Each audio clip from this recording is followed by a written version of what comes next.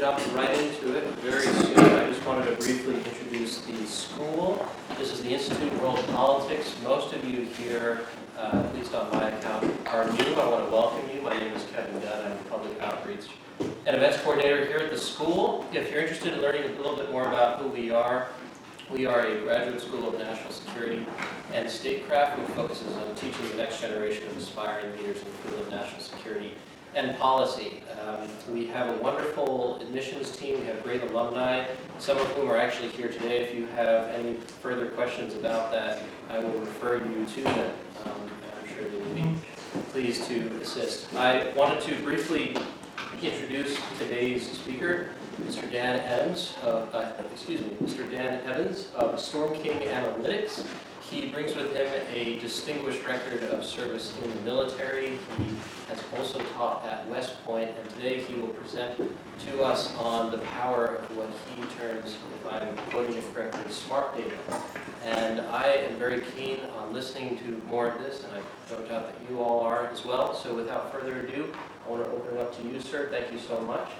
And the floor is yours. Awesome. Thanks for having me. So just real quick, is it okay if I step away from the podium with the camera? Or yeah, that's fine. Better. Okay. First, thanks for having me. Just a series of stories. And I'm just going to tell some stories. I got some pictures, and we'll kind of see where it goes. So it could be interactive if you choose. If you just want to listen, that's fine as well. So just some quick background. So as mentioned, I was on the faculty at West Point. I was an active duty officer. And I was fortunate to get involved with an organization called the Network Science Center at West Point. So it's a research center. One of my good friends was kind of the founder. He brought me on board as a co-founder. I didn't have any knowledge of network analysis besides a couple of kind of Kevin Bacon kind of things. He brought me on board really because he knew I could manage a new organization. So I got brought on to a brand new organization. We set it up, we got it up and running, but kind of through the whims of government bureaucracy, I had to be a researcher to kind of be in my position. So I had to learn about network analysis, and based off of my previous background and based off of our sponsors' interest, there was a lot of interest in moving beyond the traditional social network analysis and moving into other areas where this type of math could apply. So what ended up happening was the sponsor said, hey, we're really interested in economic networks. So I said, okay, that sounds interesting. I taught economics. I don't really know where this is going, but I had taught a class on markets. So I reached out to a friend of mine who had recently retired from the Army. He was working at Standard & Poor's. I went down and visited him. I talked about their challenges, and he looked at me and said, our biggest challenge right now are frontier markets. So I said, okay, that's interesting. So let me look a little bit about frontier markets, and then I also kind of went through my mental Rolodex, and interestingly, the guy who I reached out to is in the back, Tim Mitchell, Colonel Tim Mitchell, who at the time was the defense attaché in Dar es Salaam. And I said, I'm coming to Tanzania, we're going to learn about capital markets in frontier markets. So this has been a really interesting journey. That was almost 8 years ago.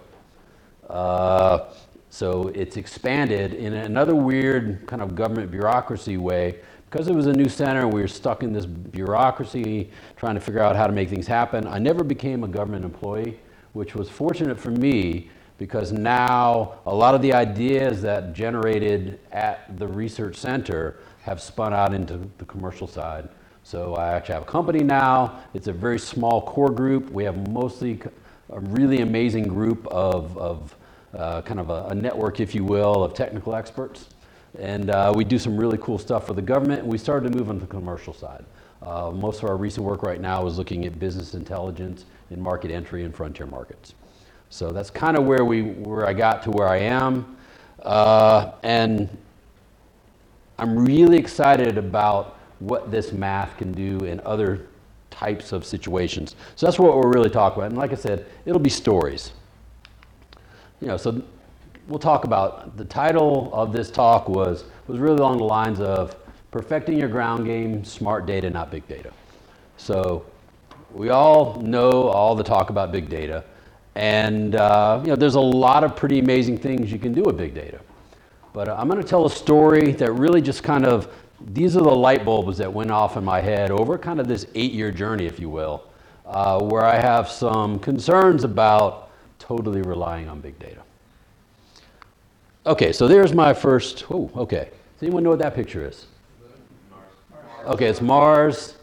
It was from the Viking orbiter, I believe, in the 70s, right? So what did everyone all of a sudden say when they saw that picture? Man, there must have been pyramids on Mars, and I love conspiracy theories, right? So I'm all in, right? So that's really interesting. So, but we'll revisit this, okay? Interesting about face on Mars. Okay, so these are some of the insights that I've kind of come across, and I'll kind of walk my way through this on the story. First off, I submit that big data can be dangerous. And then the second one that jumped out at me is, how can we improve our ground game? And we'll get to that. All right, so back to the story. So kind of the story I told. Did you know there was a Dar es Salaam Stock Exchange? It's pretty sleepy, as you might imagine. Not a whole lot going on there. And that's a whole nother story. But what we found, and this is one of my former students, now Captain Josh Lospinoso, Rhodes Scholar, pretty amazing young man. What we found in a place like Dar es Salaam, what makes you important is hard to distinguish from the outside. So what gives you influence? So we'll go a little bit further. So we spent time in places like Dar. Here's another place. This is Addis Ababa, Ethiopia. So this is a really interesting tech incubator that's on the campus, the Ethiopian campus of architecture, building and construction. So you can see it's a kind of a cool cutting edge incubator made out of repurposed connexes. So interesting things. We spent a lot of time on the continent doing those types of things. This is us in Hive Collab, one of my colleagues, Dr. Charles Thomas, spending time talking with entrepreneurs in a lot of these projects. So as we started to work on these other academic projects, these light bulbs started to go off. So what are those light bulbs? Oh, the light bulb went off here. Okay, so is it anyone here? No one's from Africa, like lived on the continent, South Africa or anything? Okay, sometimes people notice. This is the Accra Mall. Did anyone know there was a mall in Accra, Ghana? It's a pretty nice mall. This particular establishment in the Accra Mall is called Rhapsodies. So anyone who may have spent some time on the continent, Rhapsodies is a South African chain. So it's kind of a steakhouse, nice steaks, good drinks, and it becomes kind of a nightclub. So on one of my trips in Accra, when we were looking at the financial networks around Accra, I met a bunch of investment bankers. And we had lunch, and then they said, why don't you come out for drinks with us? So I said, this would be a great opportunity. So I go out for drinks, and we spend multiple hours there in this Rhapsodies in the Accra Mall. And literally, from a group of 5, it grew to a group of 30, kind of late 20s, early 30s, mostly men. And they were hugging each other, and greeting each other like long lost brothers. And I was trying to figure out, I finally grabbed one of the guys I knew and said, how do you all know each other? This is amazing. And he said, they're my mates. And I said, okay, I get it, but what is it? And this was the answer. This is a school in Cape Coast, Ghana called Infantism, probably butchering that. Ghana, former British colony, has British education model. And there are a couple of boarding schools, about 7 or 8, that are amazingly influential. So you go to the school, and the connections you make there are your connections for life. There's another really famous school on the north side of Accra called, I think it's Achimota, where if you look at the political elite in Ghana, a huge amount of them all went to this school. They know each other. So it's very similar to kind of, some of the things you might see in Great Britain. So a light bulb went off in my head. Or New England prep schools. It could be. I would argue probably less so now than it used to be, but if I looked at the 19th century, yes. Maybe even early 20th century. All right, so I'm going to shift gears. Different story. So over the last 2 years or so, I was working on a project at a garden spot here called Camp Lemonnier in Djibouti. Looks like that. It's a really nice place. Sits alongside the Djibouti International Airport strip, right on, what's it on the other side of the Red Sea? Gulf of something, right? Across from Yemen. Gulf of Aden, maybe? All right, so it's a beautiful place. A whole bunch of anyone who's been in the military, clues. Isn't it like a famous marathon they do, like in versatility around there every year? I don't know. They're crazy stories. Maybe. I don't know. There's not a whole lot to really see there. It's a big, dusty, huge port. So I spent a lot of time there. And I was actually working with a group there that was trying to figure out where they should spend their time with partnership building in the region. And they were struggling. So we were trying to help them with a little bit of a quantitative approach to help them kind of frame the problem. But one day, I sat down with one of the Intel analysts, and he was operating, I'll pick on this company, maybe I won't say the company. He was using a platform of a very large, trendy company out of Palo Alto, California, and that does really cool things with data. And I won't just pick on them because I saw it as well with using the D6A platform as well. So what was this Intel analyst doing? He was pulling data from everywhere in the world into this really cool machine that was spitting out stuff on the other side. And I asked him, what are you doing? And he said, I'm pulling in a lot of data. And I said, what are you trying to find? He goes, I don't know, it's going to tell me on the other side what I'm trying to find. And a light bulb went off in my head. I was like, wow. All right, so back to my big data story. So that picture is the same picture as the one we looked at on the right at a different time with a different set of lighting conditions. So what is it really? It's just a big mound of rocks or something, right? Humans naturally want to see patterns, especially if it looks some human-like. So really that thing on the lower right is just a quirk based off of shadows and the way things were falling. I was saying the human brain actually naturally wants to recognize faces. Yes. It's one of the reasons why in like plugs, I'm sorry, Like electrical outlets? light plugs, you tend to look at it and you might Oh, associate a face with a that. face. And we also want to see patterns. There's a lot of trendy guys like Taleb and mathematicians that say, look, we're always looking for patterns. And one of the challenges with big data, if I pull enough data in, I'm going to get a pattern. Is that pattern meaningful? I don't know. Next story. Okay, I'm shifting gears to the third story. So I have a friend, one of my lieutenant buddies, who's the CEO of a really interesting company now called Fantex. I don't know if any of you have heard of it. You can buy shares in a pro athlete, and they trade kind of on a pseudo stock exchange. So, and they're positioned in interesting ways. I think they're trying to say they're they don't correlate with anything. A whole nother story. But also the idea is that if you buy a share of a potential Michael Jordan or LeBron James, so these guys are giving up a portion of their current earnings. So anyway, they're getting stuff now for later is basically what they're doing. So I had a long talk with him. I'll show him what I was working on. He's a really smart guy. He's a very successful entrepreneur. And he gave me some really good feedback. And one of the things he pointed out, what I'm going to show you, is he's the CEO of a well-known company in San Francisco. And he tells me he gets calls all day long from people trying to sell him something. And his comment to people is, especially if it's something like an HR or supply chain or something, he's like, I'm about to hang up on you, you didn't do your homework. I don't make those decisions. The CEO doesn't make those decisions. So kind of a light bulb went off. I was discussing this in some of the other work we had been doing on the network side. I said, man, this is it. So I'm going to use a bit of a military analogy. If I'm in a military organization and I want to know who's really influential in that organization, who is it? My argument is it's probably the supply clerk, right? Who's making decisions that might really apply? Sometimes I say the first sergeant's driver as well. I mean, who really knows what's going on? It's typically not the company commander or the first sergeant. There's someone in that organization who's really making decisions that would apply in that particular thing. Okay, so I just kind of told 3 convoluted stories. This is kind of how I wrapped them up. These were the lessons learned as I kind of walked around and saw this.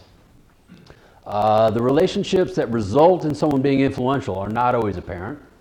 This goes back to the Ghana story, and I find this again and again and again.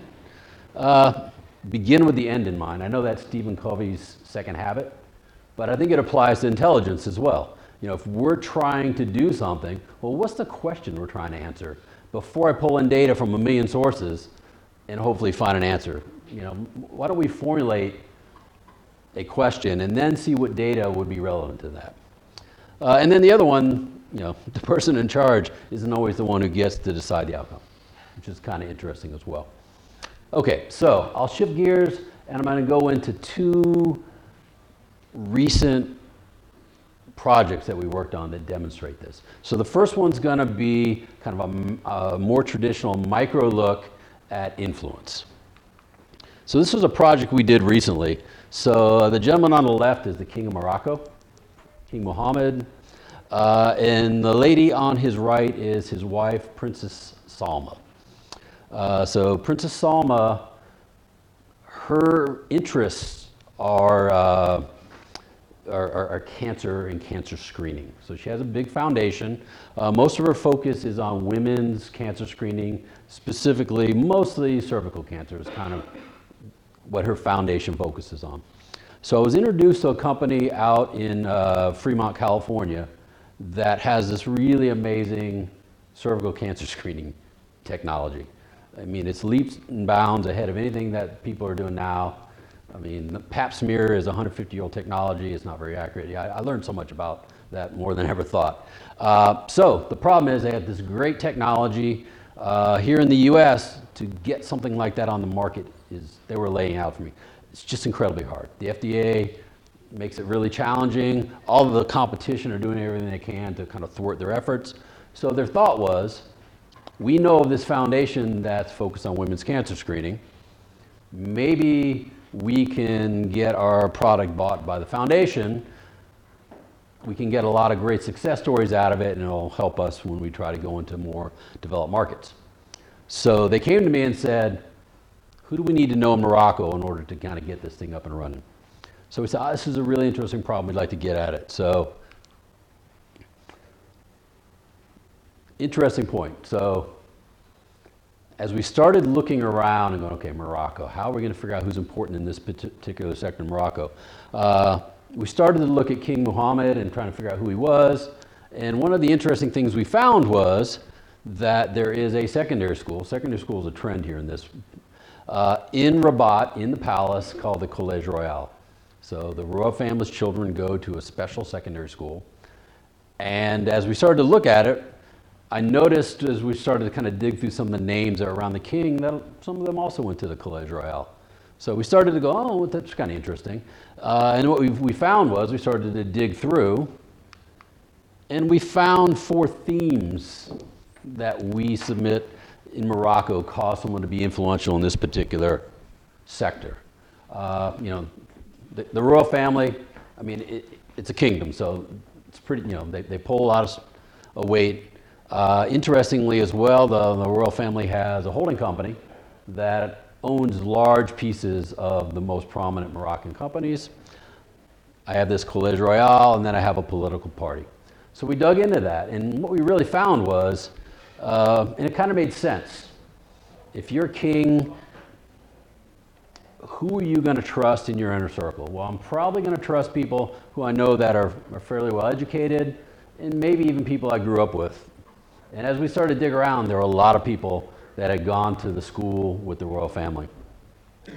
So what we did then was we mapped them, and we mapped them how they, and we did there's a little bit of more complicated math behind this, but we tried to determine these relationships, and then we looked at how people were connected through the relationships, which gives us a cool little map here.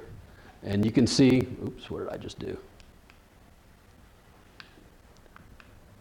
Obviously this guy jumps out. Let me get my laser pointer. Anyway, the guy in the middle. That's really interesting. So who is this guy? That's him. So this guy is he's not in the inner circle of the royal family, but he's part of the royal family. He's also a MD, oncologist, and he's involved in the foundation. And he's involved with the main cancer research center in Morocco. So is this a guy we might want to know? Probably. Is this a guy who would pop up on our radar initially as a guy we might want to know? Maybe not. Once again, if we're looking around the head of the foundation, so what we helped them do was we did a kind of a roadmap. And actually we had some interesting metrics that we've come up with to kind of weight people based off of their importance. And if you look back at this particular network, there's a bunch of different ways to look at people in a social network. The argument may be that somebody in the very center here is influential, and they are, but they're influential in a different way, not just mathematically, but just really in a role, if you will, than somebody who is sitting right here.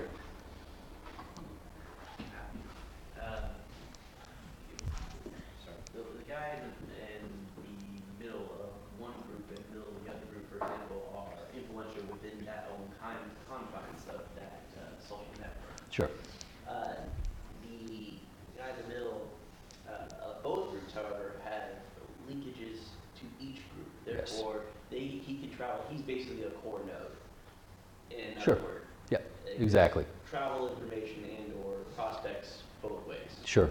And actually, I meant to mention as well, we colored these by this kind of a mathematical idea of subgroups within a larger network. So we just ran an algorithm on there just to kind of figure out. So you can see there's kind of four main groups. All the people in the upper left-hand corner are prominent doctors that are involved in cancer research. So that's the connection.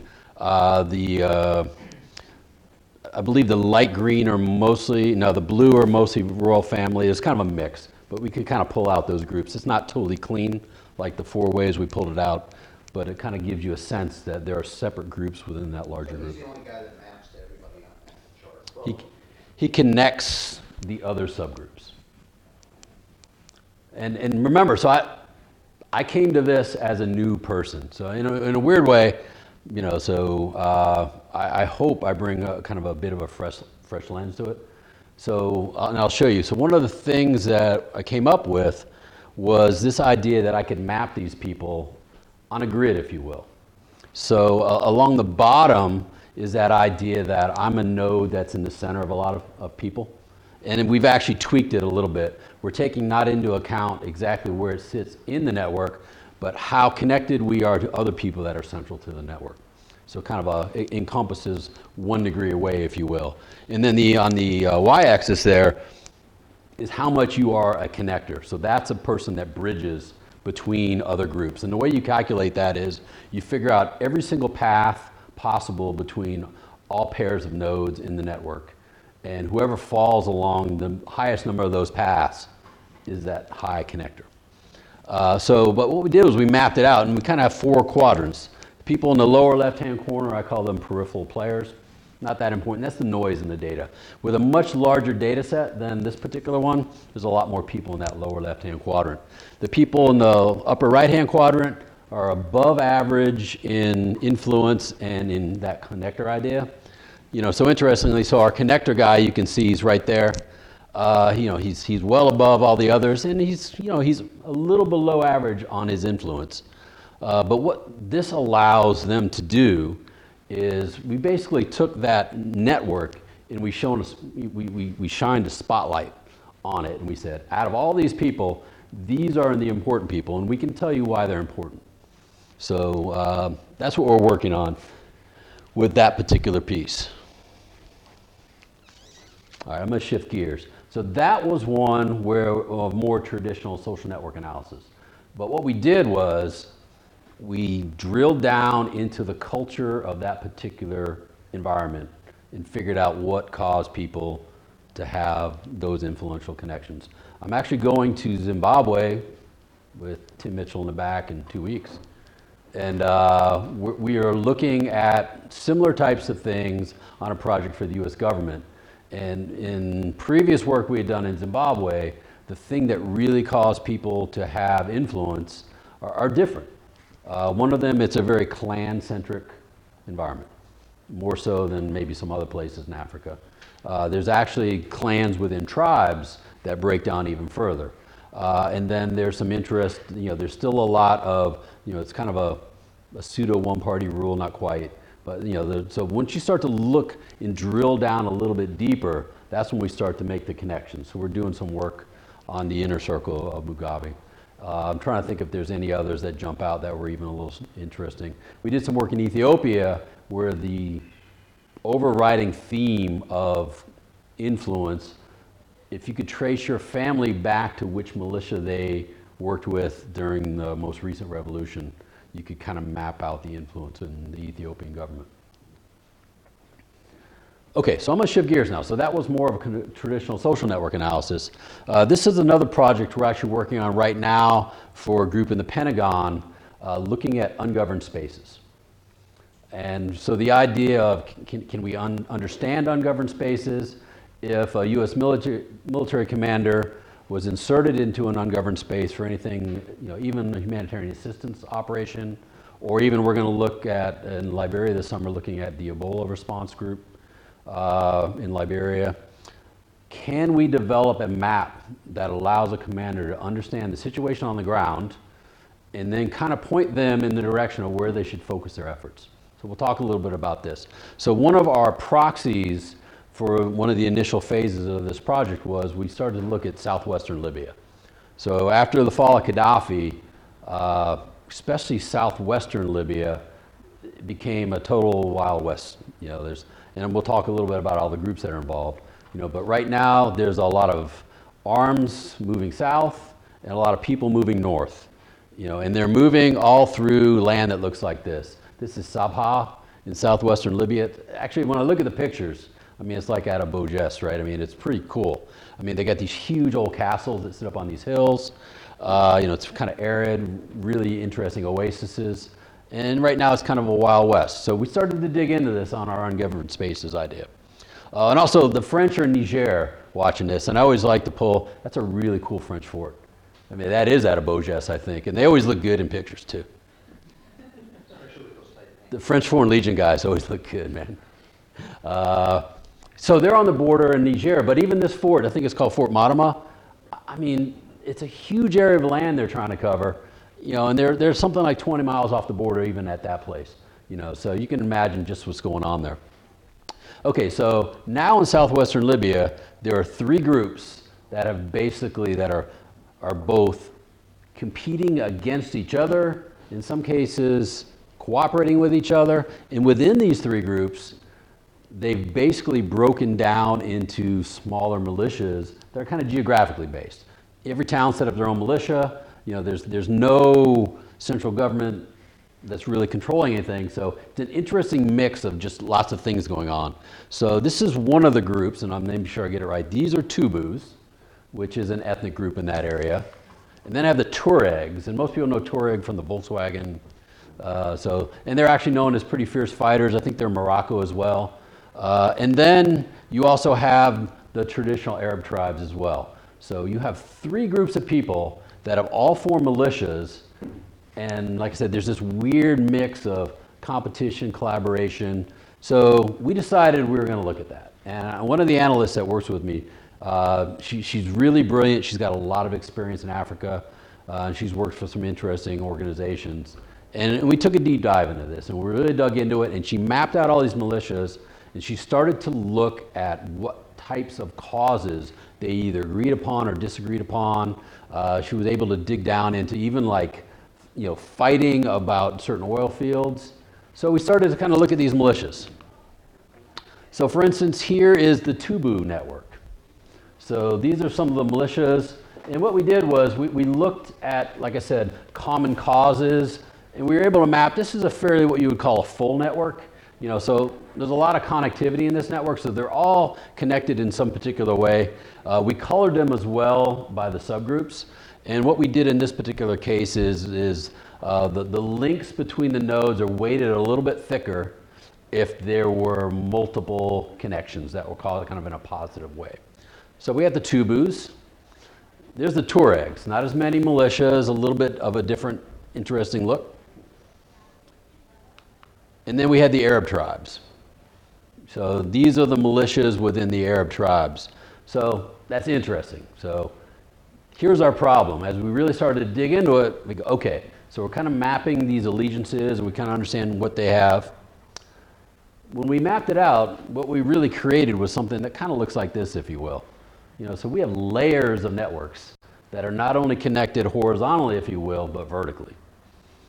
And the mathematicians on my team, that's hard. And so, but we really think that's what most accurately describes what's going on the ground. So we did a similar piece of work like this in northern Nigeria, looking at one of the Nigerian states called Kano. We also did a project like this for the people in Djibouti, not looking at this type of situation, but really more of an inward look, looking at the people that they interact with every day. So you can imagine there's an international organization layer, there's a US layer, there's a partnership country layer, to try to help the commander better understand what these interactions look like. So how do we make heads or tails of this? Like I said, that's hard. Luckily, one of the guys on my team, he's really brilliant. He's an Oxford PhD. He's been doing networks for a long time. And he came up with this really cool idea. And everybody loves heat maps. So what he basically did was he took this network and through kind of a series of interesting algorithms, smashed it down into a single layer. But in order to do that, because kind of mathematically, he had to spin the networks as well through 360 degrees to get them to align up just right. It's actually pretty cool. So, but basically, when the smoke clears, you get a series of heat maps.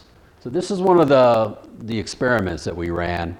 So basically, a heat map on the left and the one on the right are two different scenarios. So our thought was, you're a US commander, you're being told you're going to go into, let's say, Bamako, Mali. There's a humanitarian assistance. This is your heat map. This is a type A. We think a type A is unstable. Maybe the one on the right is a type B, and that's what we want to go towards. So mathematically, we have an algorithm that we've developed that gives that commander a series of moves, if you will, to get from type A to type B.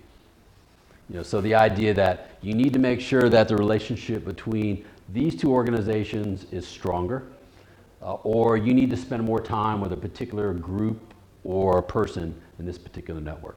So we've given them kind of a series of moves. And this came out of some of the work we had done with the folks in Djibouti. We were trying to figure out where the CG should spend his time. So what we're working on now, and this is some of the work that we're doing in Zimbabwe, is anytime that you intervene in a network, networks are living, breathing things, that network is going to react to your intervention. Just a quick war story. I mean, a good friend of mine, and this has been a long time ago now, it's probably over 10 years ago, he was a deputy brigade commander in Baghdad, and he was involved with a lot of contract awarding for things like who's taking the garbage away, who's doing this. And he told me this story one night that I think it was a garbage removal contract. So they awarded it to a particular company, and the very next day, the number of IEDs increased in an insane amount for several days. And he said that usually, I think, once a week, he would kind of do the rounds with the local sheikhs and kind of catch up what was going on. And he said one of the guys looked at him and said, "Wow, the IEDs have really gone up this week, haven't they?" My friend said, "Yes." And the sheikh said, "It's business, it's not personal." And he said a light bulb went off in his head. He was studying the wrong things. He should have been watching The Godfather. His thought was, how dumb were we? We should have known that when we awarded this contract to this particular company, there was a particular group that had some financial interest in this company. There were other groups in our area that would be angry about it. It was a lucrative contract. So that story always stuck in my head. So when we started this idea of poking at networks, the story came back. So one of the things that we're actually doing now for that group in the Pentagon as well right now is we're looking at ways to forecast how that network might react to an intervention in the network. So what we're going to be working on in Zimbabwe is we're actually looking at historical data where networks were disrupted in some way, and to see how that network reacted, and then try to see if the models we're developing can get close to what happened in real life. I mean, real life is hard, right? It's not an experiment, and there's so many other factors, but there's a kind of a complicated mathematical concept called exponential random graph models. So it's this idea that networks tend to have a living, breathing trajectory of their own. And I'll oversimplify, but let's say they have a natural trajectory, and if you poke it to try to get it to where you want it to be, it's almost like a reversion to the mean. It's going to want to try to get back to that, and these exponential random graph models pull in some stochastics and probability about where networks are going. And with today's computing, we can run a lot of sims. Sorry, is it based off of the effects on the networks towards external effects on the networks due to how it changes trajectory? That's for our study, yes. Okay. But it can get much more complicated. And in some cases, for our academic study, we're going to have to make some simplifying assumptions. But obviously, it can be much more difficult, right? Because there's things that happen internally as well. But the model's trying to take that into account as well. Depending on what variables being enacted Sure. into the model, it could shift other factors in that model itself besides just the trajectory. It could shift various Sure. factors in that trajectory. One of the things we found on one of our first simulations, fairly simple one, was if you poke a network and try to push it in a direction, if you don't continually poke it, it's trying to get back to where it wanted to go. It kind of makes sense, right? Right. It's kind of, I'm sure there's some physics principle. We joke, I think in fluid dynamics there's this thing called the Chatelier's principle. If you poke a balloon, it's going to push out in another area. That's kind of simple term. So we kind of use that as an analogy. It's probably not totally, I probably wouldn't pass if I argued it. Source data for all this stuff right now. Right now, yes.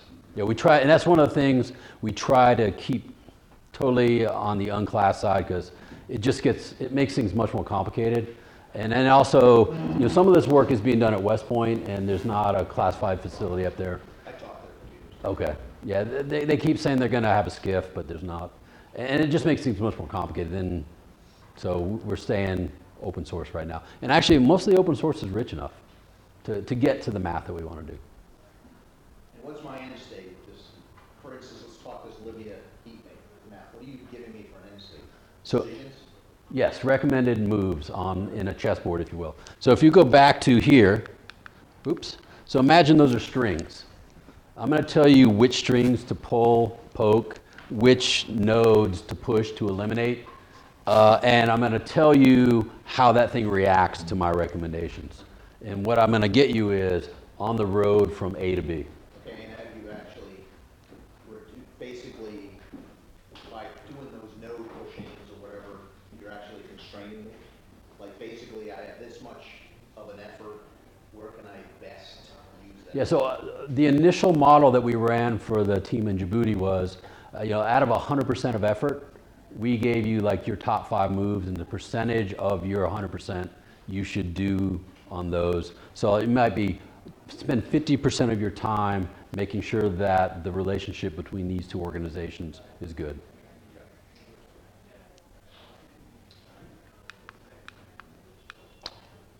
This is where we're going next. This slide, a lot of people kind of poo-poo it. And I don't know if anyone's seen, actually I should have pulled it up. They just did a similar one for Donald Trump's, President Trump's business. It's pretty amazing. And a lot of people, this was on the front page of New York Times, and everyone was like, oh, this is the worst thing ever. And actually, when you really dig into it, it's brilliant. But what they're missing is there's no math behind it. So we're actually looking at taking this. It's done by social scientists. Come on. It's done by guys like me. But the brilliant thing is, if we installed some filters and we started to weight importance based off of commanders' what you can do here is you can start to do the same thing I just described. You can say, in order to get to state B, maybe we focus more on outside support to insurgent factions.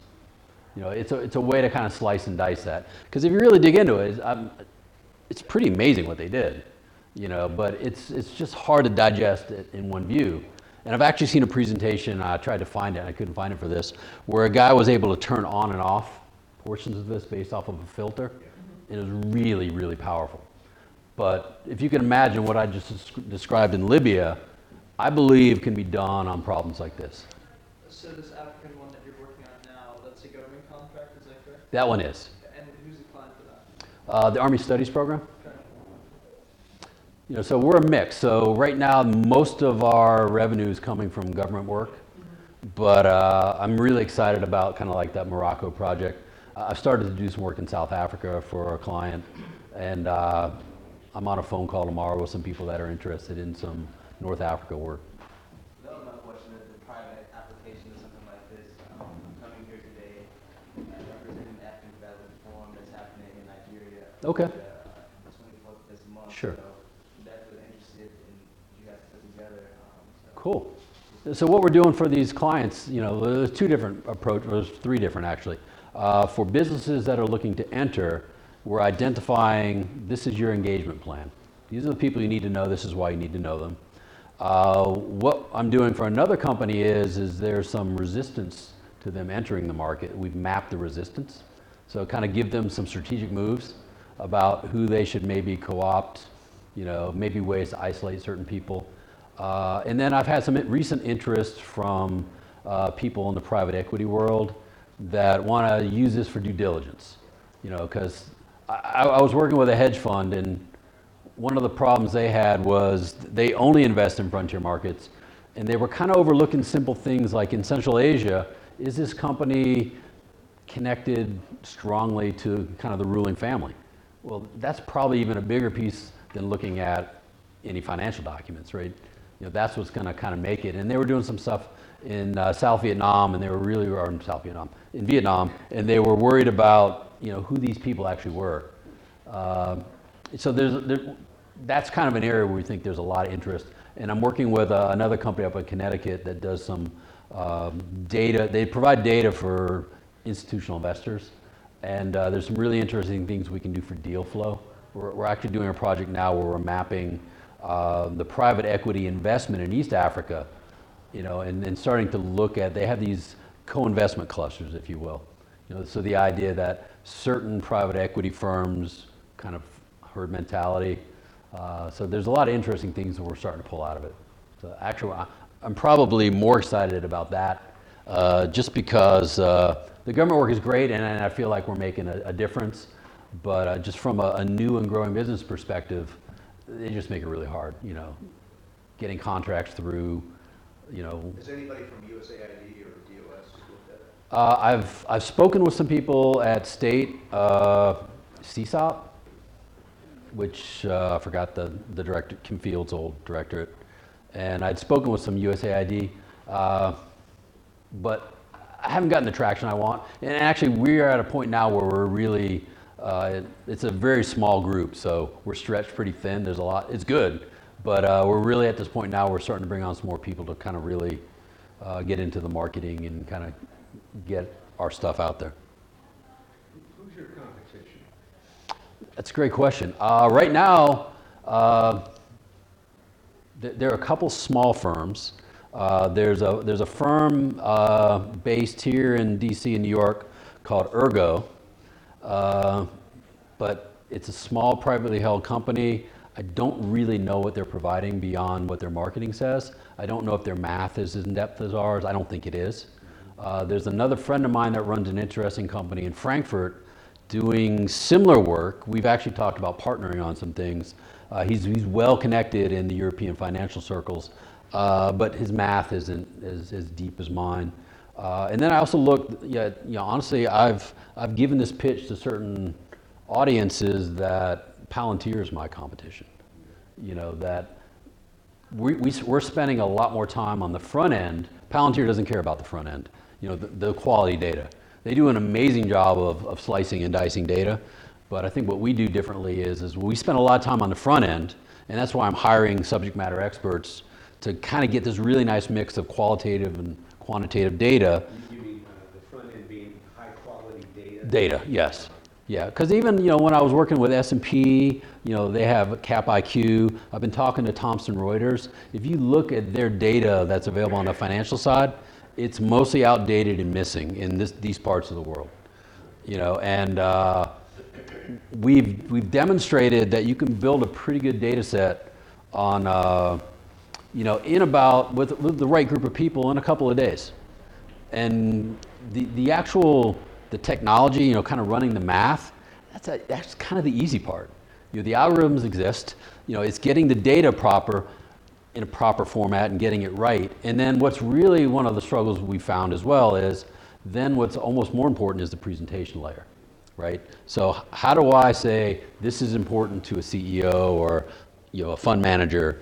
And I would argue that Palantir does a horrible job of that. Palantir typically comes with an FSA, right, a field service agent or whatever. So it comes with a person to run the box, because no one can figure it out, and they cost about $300K a year. I think the license for Palantir DoD first year is about $2 million. I mean, it's a nice business they got going on. I mean, I'm not saying it does great stuff, but the guys I saw using it were probably using 5% of its capability because it's hard. And so when they do a demo at a trade show, it's pretty amazing. But the guy's been doing it for 10 years. He's making things. Their weakness is the upfront data collection too. They don't care. Well, their strength is they can pull from insane data sources and get it organized. One of the guys working with me. So actually, one of the things, as an aside, what we're working on now. So the way this work goes now, I call it depending on who I'm talking to. I got a minimal viable product, which is manual. So I spend time collecting the data.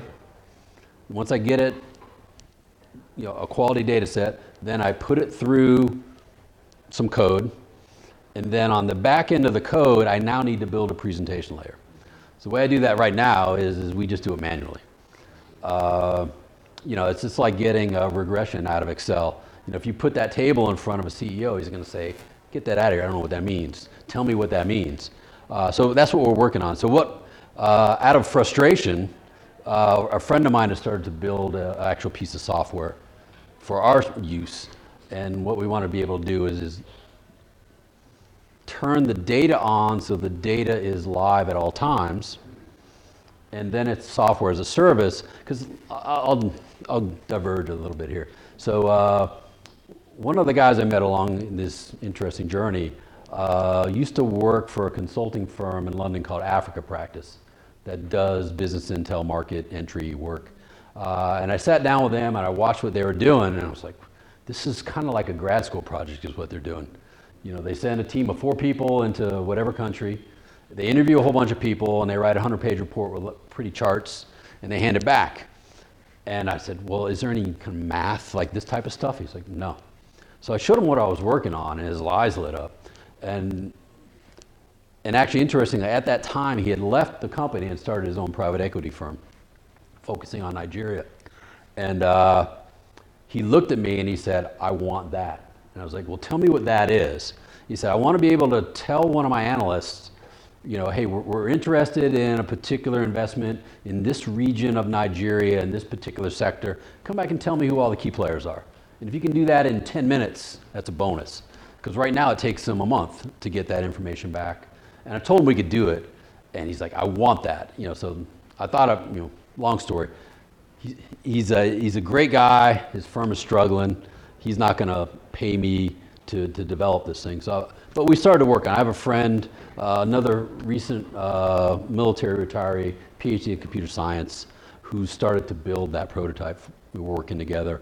And we have some ideas about how we can keep the data updated with some of the advances in databases, especially with graph databases. You can do some really interesting stuff.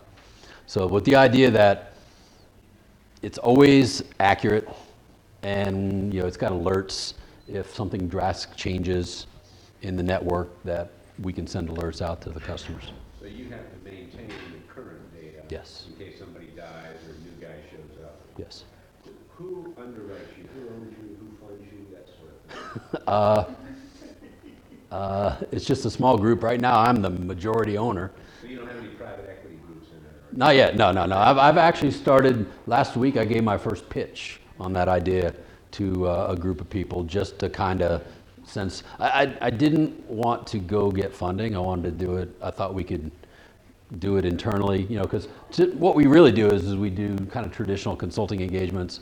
Right now, mostly research work with the US government, because that's where I came from.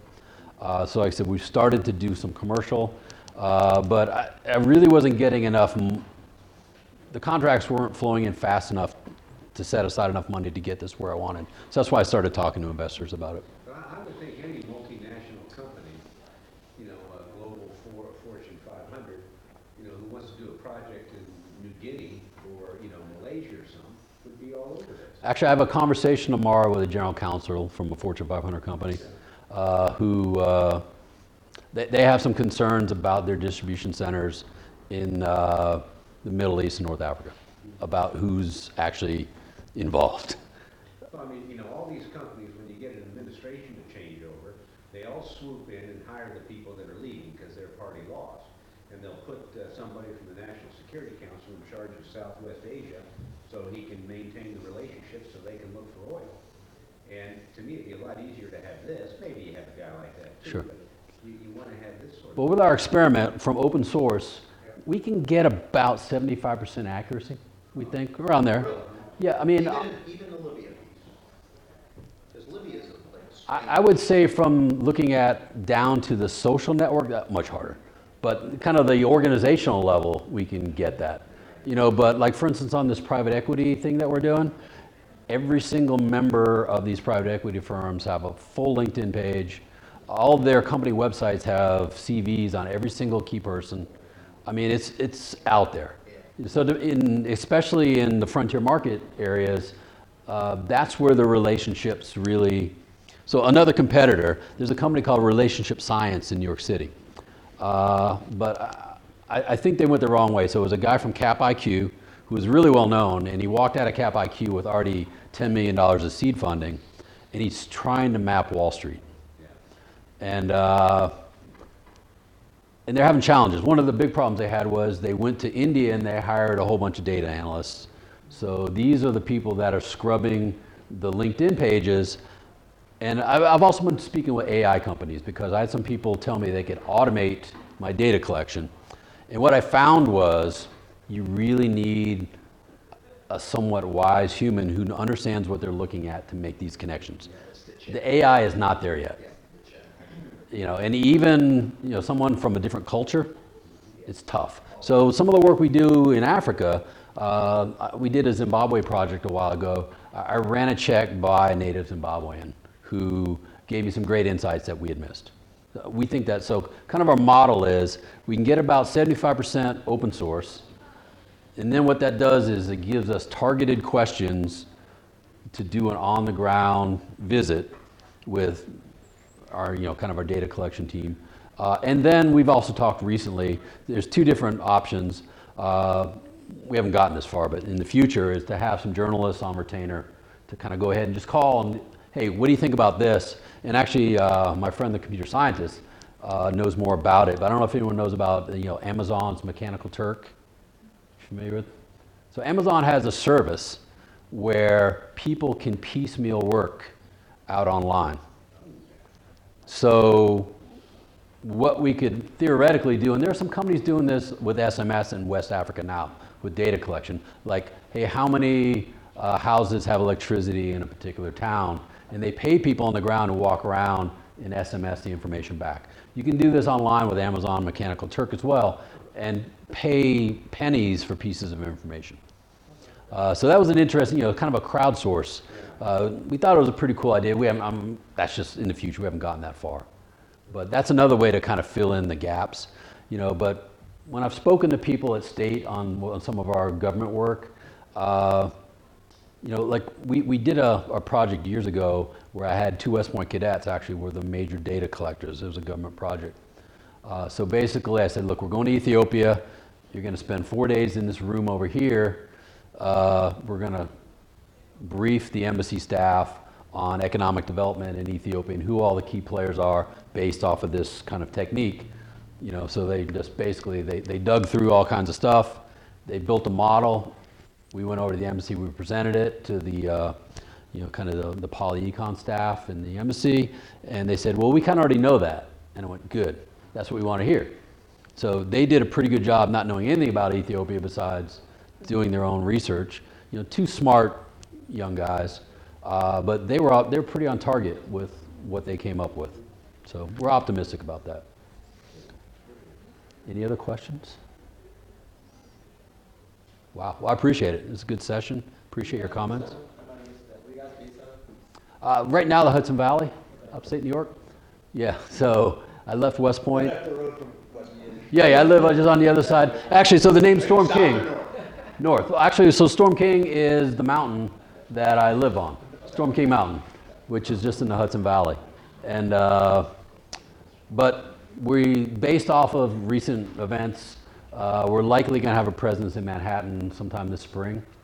We're linking up with an interesting vet group called Bunker Labs, and we're going to probably occupy some space in the New York office. Have you talked to Killer Collins' group? No, that's what you're saying. I know of them. I've been introduced many times to Aaron Simpson, Yeah. and but we've never made the connection. I don't spend enough time here in DC. Yeah, probably was. But that's another. They're another group. I don't quite know what they're doing. They're doing a lot of open source, this type of stuff. Okay. There's another group in Toronto that's doing a lot of But they're just culling social media stuff. Yeah, we're doing some of that work as well, but I think a lot of people are doing that, but building patterns, I mean, in my mind, I just started a relatively new job back in the government. And for what we deal with, complex disaster stuff, there's some merit in proper decisions on it. so we're actually working on a project now as well with DITRA, looking at a framework where, and actually, interestingly, the framework's starting to look a lot like that. You know, so they're concerned about something that happens in some part of the world. What's the cascade effect through these interrelated ideas? So instead of looking at people organizations, we're looking at kind of concepts within frameworks. And actually, as we started to build our model on that one, one of the layers is civil, and there are social networks that are nested under the civil layer. Well, thanks so much. If you have any more questions, I'm around. I'm not going anywhere for a little while, unless you're going to kick me out. Well, thanks so much. Appreciate it. Thank you.